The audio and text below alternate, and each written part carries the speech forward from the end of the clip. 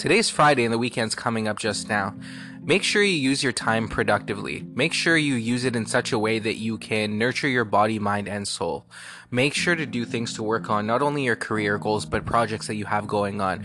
Make sure you use the time to get structured, to get clean and organized, to make sure you focus on your hygiene, focus on being better, focus on relaxing, focusing on nurturing those relationships. But also make sure you work on those things, those entrepreneurial things that maybe you're working on. Maybe you can impact, the social sphere.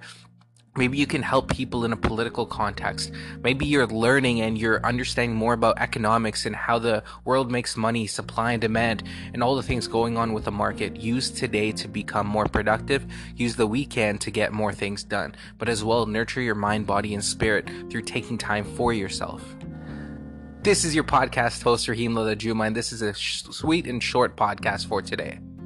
I just want to tell you that on the weekend, you can get a lot of things done. And honestly, yesterday's podcast is something that I hope you enjoy. And I just want to make this short and sweet and just say use the weekend effectively. Use it to get structured, to get clean and organized, to take time for those relationships that you have and for yourself as well.